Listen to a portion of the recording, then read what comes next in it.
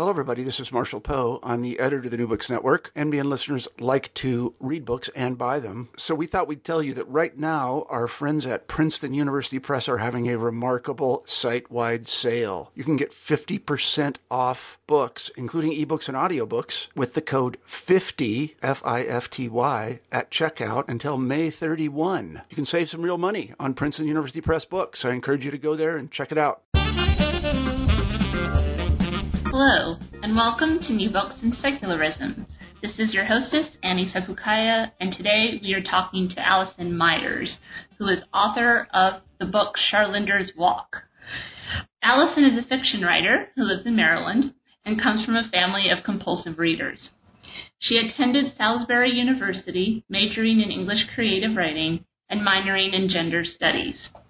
In 2005, she joined the Peace Corps and went to teach English in Albania, where, inspired by her experience of culture shock and language difficulties, she started to create the character of Charlinder in her mind.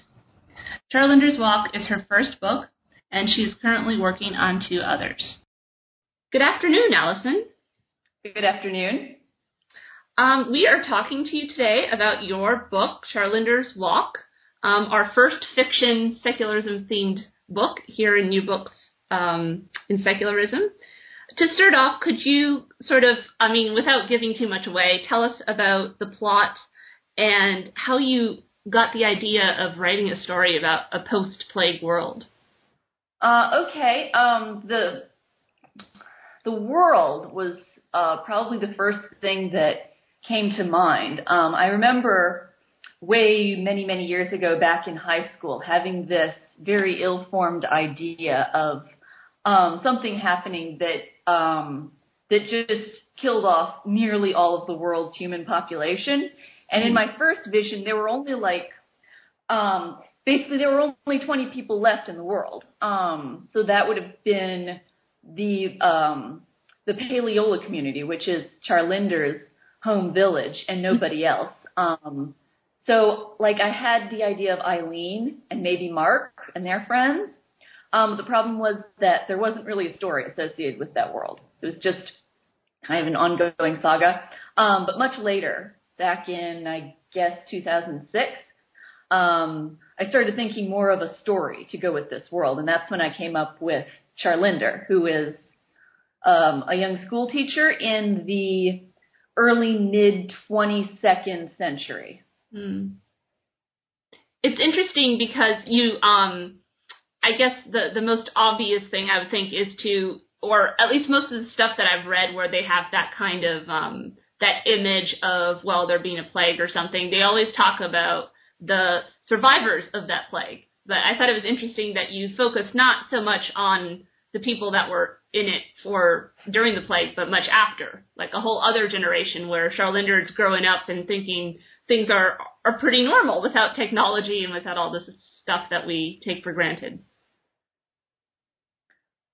Yes, it is normal for him. He is perhaps a bit more worldly than most of his fellow survivor descendants in that he spends a lot of time reading the journals of Eileen, who was one of the original survivors.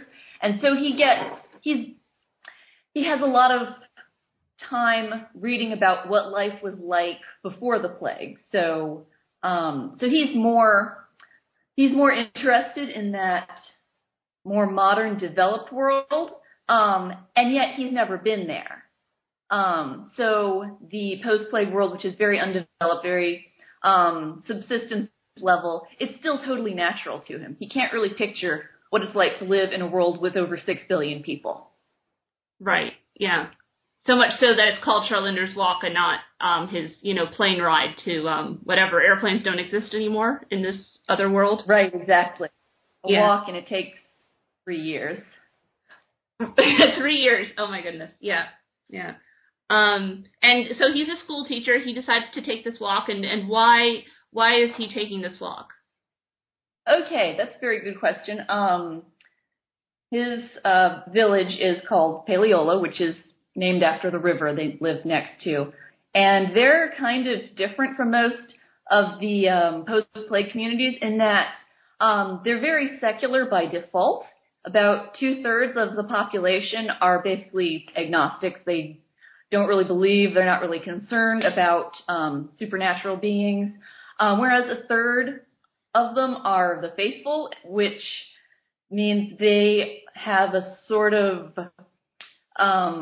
poorly formed but very kind of punitive, retributive monotheism.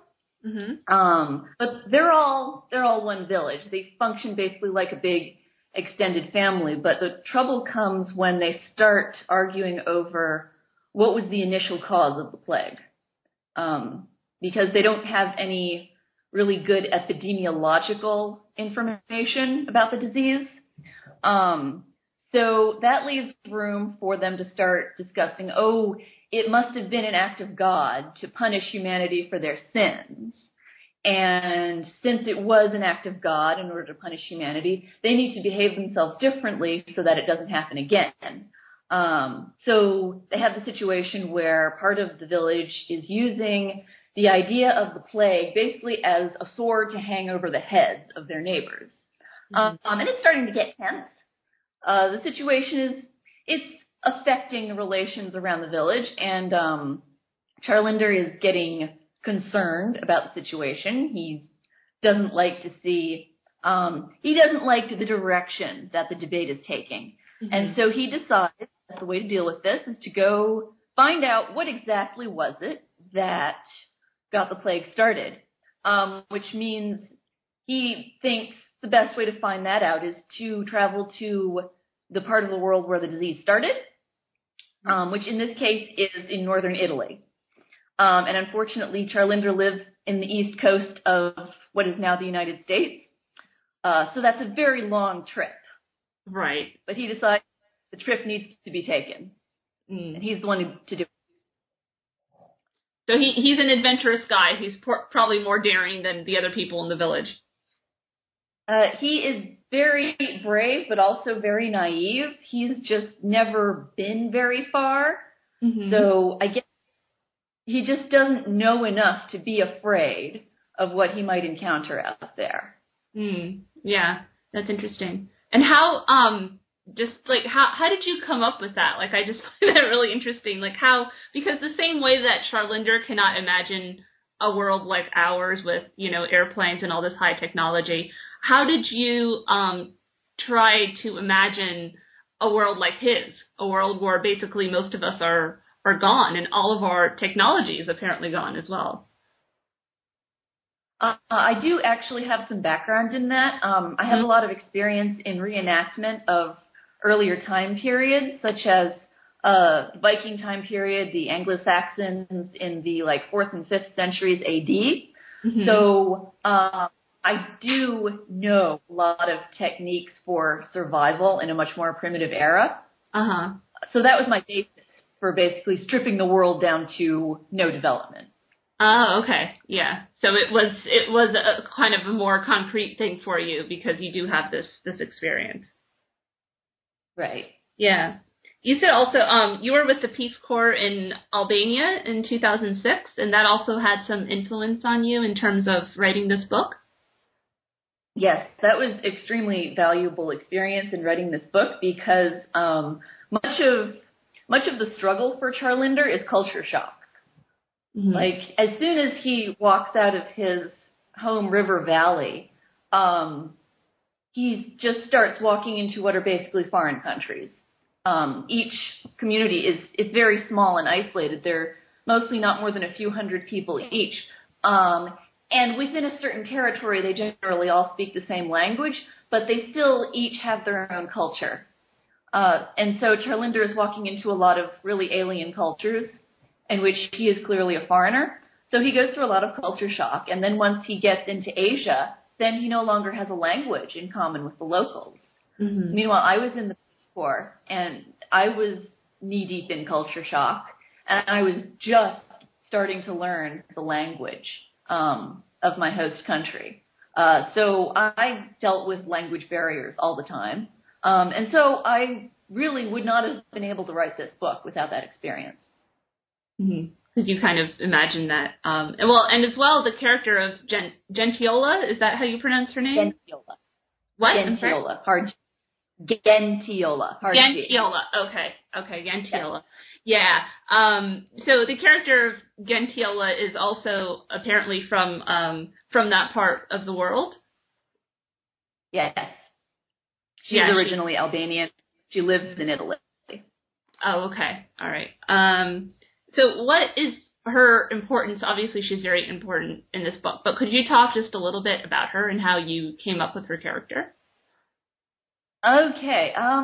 Well, how I came up with her character is kind of difficult to recall. Yeah. Well, a while ago.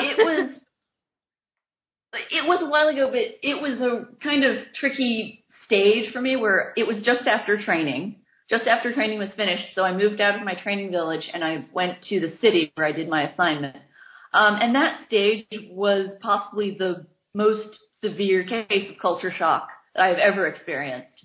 And I started the time by reading Jonathan Strange and Mr. Norrell, which is like a grown-up fantasy book. Mm-hmm. And that took up a week. And then once that was finished, I basically had nothing to do with my time. But in the course of reading that adult fantasy, I don't know, somehow the character of Gentiola came to me. So her function in the story is that, like, she is supposedly the culmination of everything that Charlinder has been working towards. When he finally reaches this part of the world, and then he realizes, oh my goodness, Northern Italy is a pretty big area to walk around. And meanwhile, he is basically slowly starving to death. Right. He is just exhausted and burned out in every possible way. And while he's hitting rock bottom, he makes his way into Gentiola's home, where she is very happy to meet him. She welcomes him in. Hospitality is an extremely important value to Albanians, and he's a foreigner, and they just love meeting foreigners. So Gentiola is really, really happy to meet Charlinder, and she takes excellent care of him. And then he discovers, oh my goodness, Gentiola she is somehow still alive and youthful after having been alive during the plague. Right. You know, something's not right there. Like, yeah. Right. She's like in her 150 years old range and yet still healthy. Mm-hmm. So she says, well, I was around for the plague, so I can tell you what I remember. And so this is an extremely important revelation to Charlinder. But then when she tells him what she remembers, that just opens up Pandora's box, really. It blows him out of the water, and he has this whole other conflict to deal with. Right.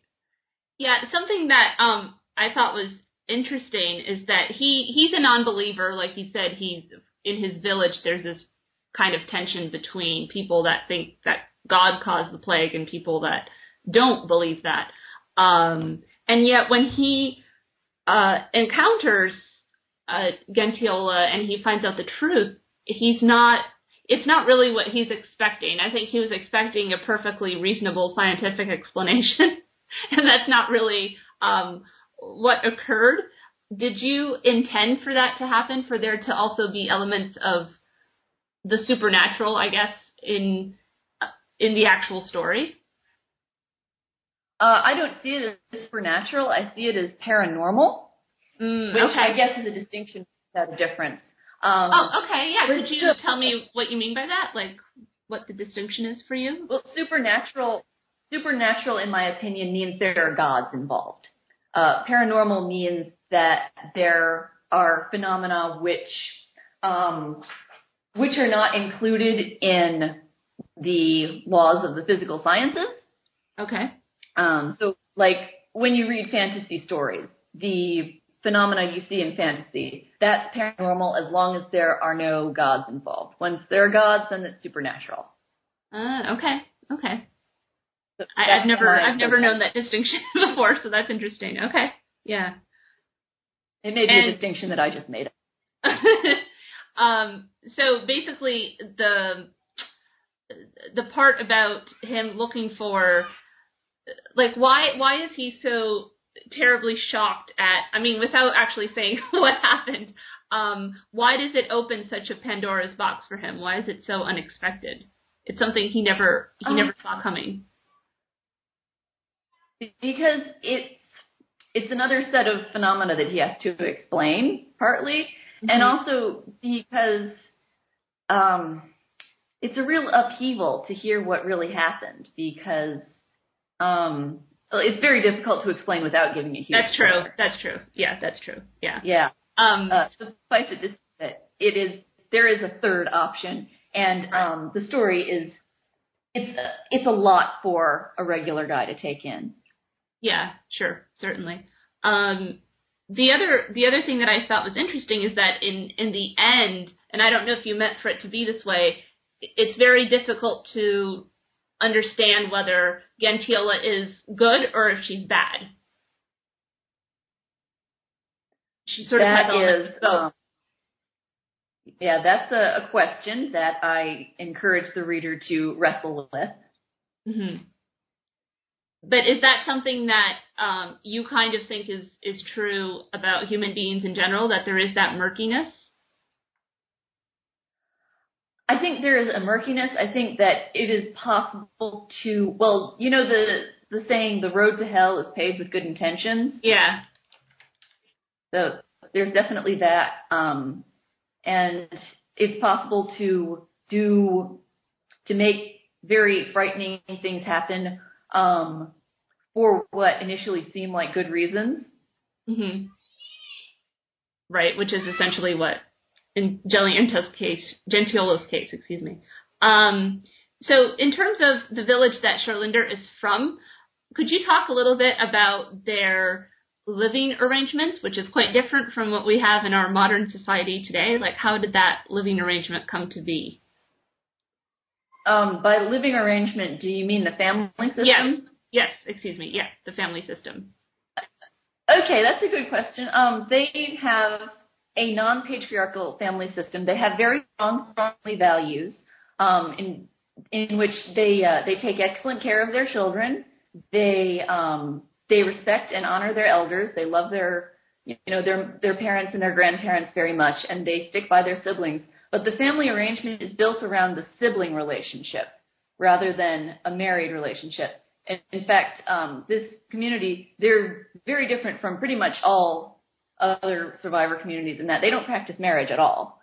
And they're not concerned about sexual fidelity. They practice avuncular parenting, which means that the children are raised by their mother and the mother's brother.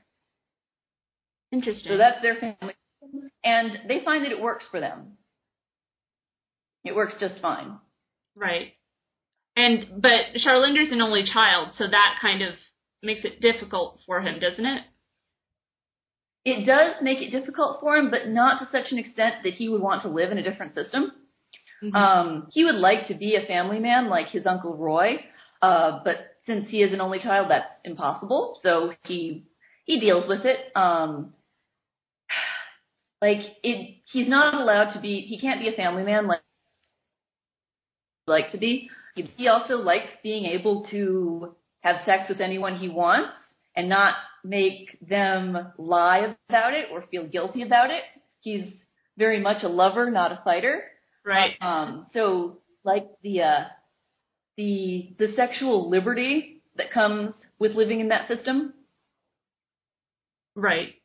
Yeah, there's one part where he is at another village, and I guess it's a village where there are stricter rules about sexuality, and the women have a very limited gene pool. I don't remember what the name of the village was, but there was an issue with him because they wanted him to basically give them sperm. Yeah, what happened there? Yeah, the Hyatt community. Oh, okay.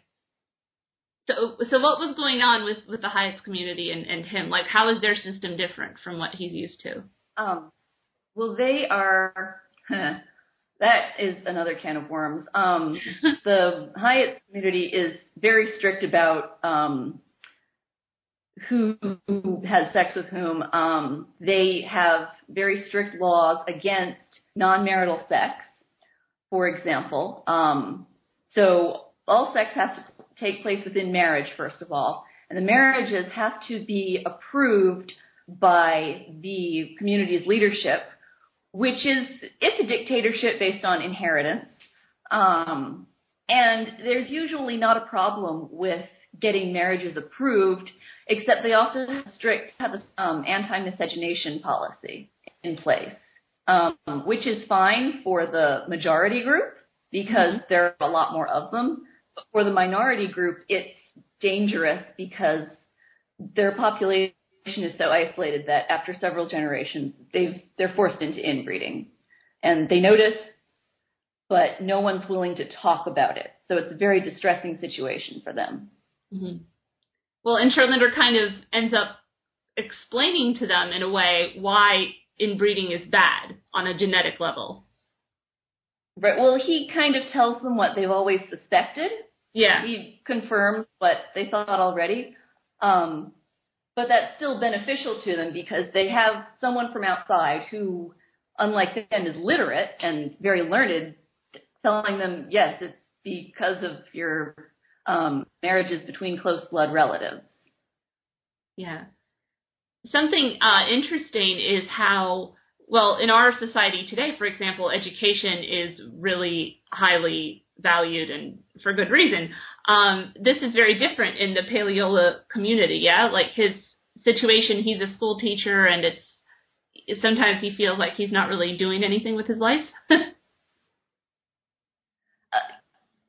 He is a school teacher, and that's unusual in that most of the survivor communities are not literate at all, whereas in his community they do have a school, and they do make sure all the children learn to read and write and do arithmetic and learn about certain subjects, but they still don't value education as much as he would like them to.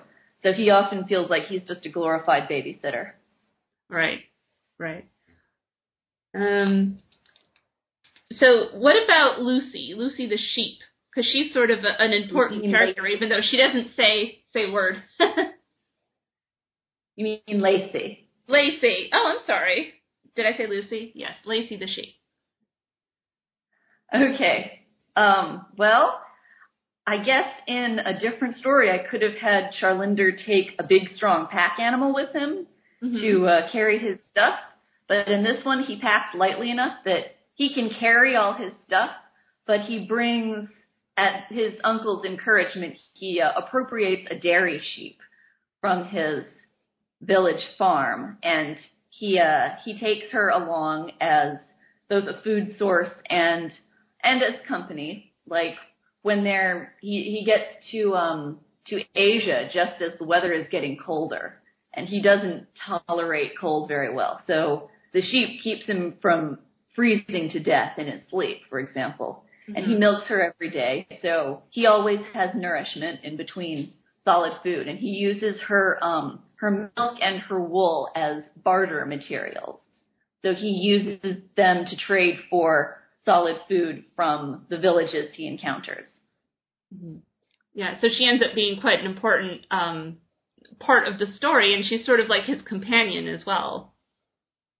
Yes, that's the part that he doesn't really like. It's not really part of the deal at first, but she does end up being his only friend along that journey. So yes, she is extremely important to him. Mm-hmm. The part where he is with Gentiola and he starts to tell her why he went on this journey, why he took this walk, and he starts to express to her kind of his disdain for, well, not disdain for religion, but his worries that the faithful in his community are trying to use it kind of as a weapon to get people to change their behavior or to be more paranoid about their behavior. And she doesn't exactly back him up on his, on his anti-religious views, so to speak. So what is how does she feel about religion, Gentiola? Okay, Gentiola has some really strange religious beliefs. But as far as Abrahamic religions go, she is a non-believer, much like Charlinder. However, she grew up in the 20th and early 21st centuries, and she spent her childhood in a dictatorship which suppressed religious practice.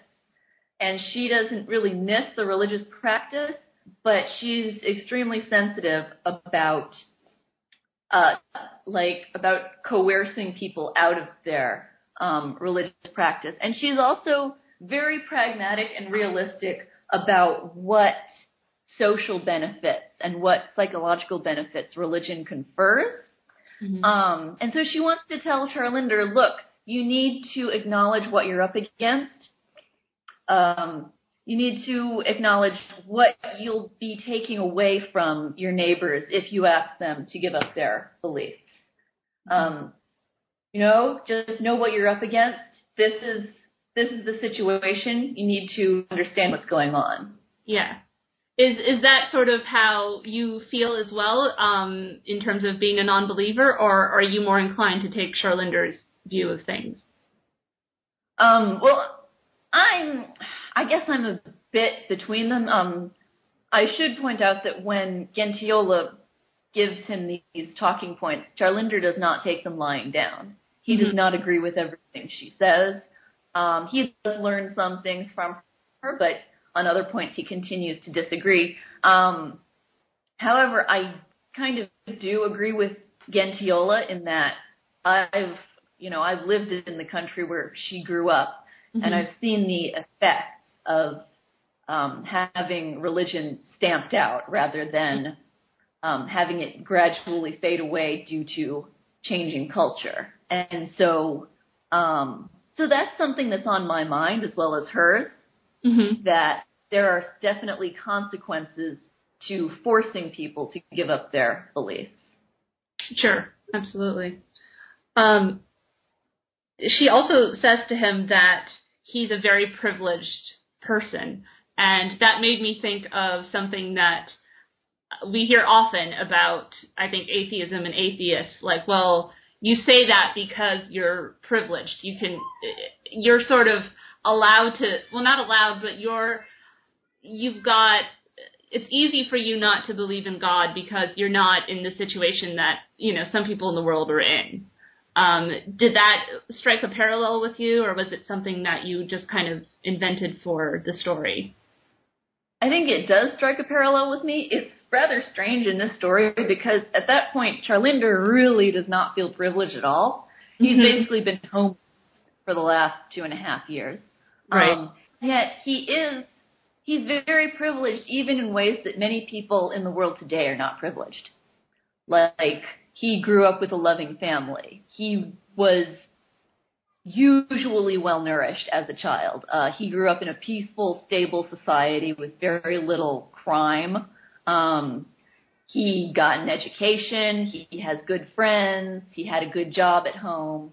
So, he is privileged in a lot of ways, even compared to many 21st century people. Sure. Yeah. Yeah, and I mean, to me, the most amazing thing about him is that he managed to, walk on foot for 3 years and not really get sick. To me, that's sort of extremely amazing. Well, he is a descendant of plague survivors, and they were quite exceptional in managing not to get sick. Yeah, yeah. So how can we, if people want to buy your book or find out more about it, like where can they go? Okay, is it available digitally? It is available at Amazon, both as Kindle edition and paperback, at Barnes & Noble for Nook, Smashwords, at Lulu in print. I think that's all.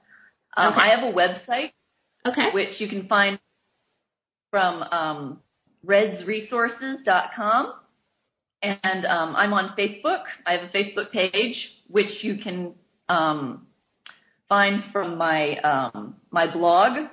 I have a lot of web presences. Okay, you can find pretty much everything from my blog, AlisonMyers.wordpress.com. Okay. And that's Myers with an I, M-I-E-R-S?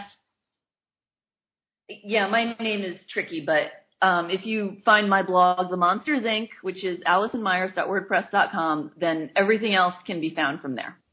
Okay. Allison, thank you so much for being with us today and talking about your book. Thank you for having me. You have been listening to an interview with Alison Myers, author of Charlinder's Walk. This is Annie Sepulkaya. Thank you for listening to New Books in Secularism.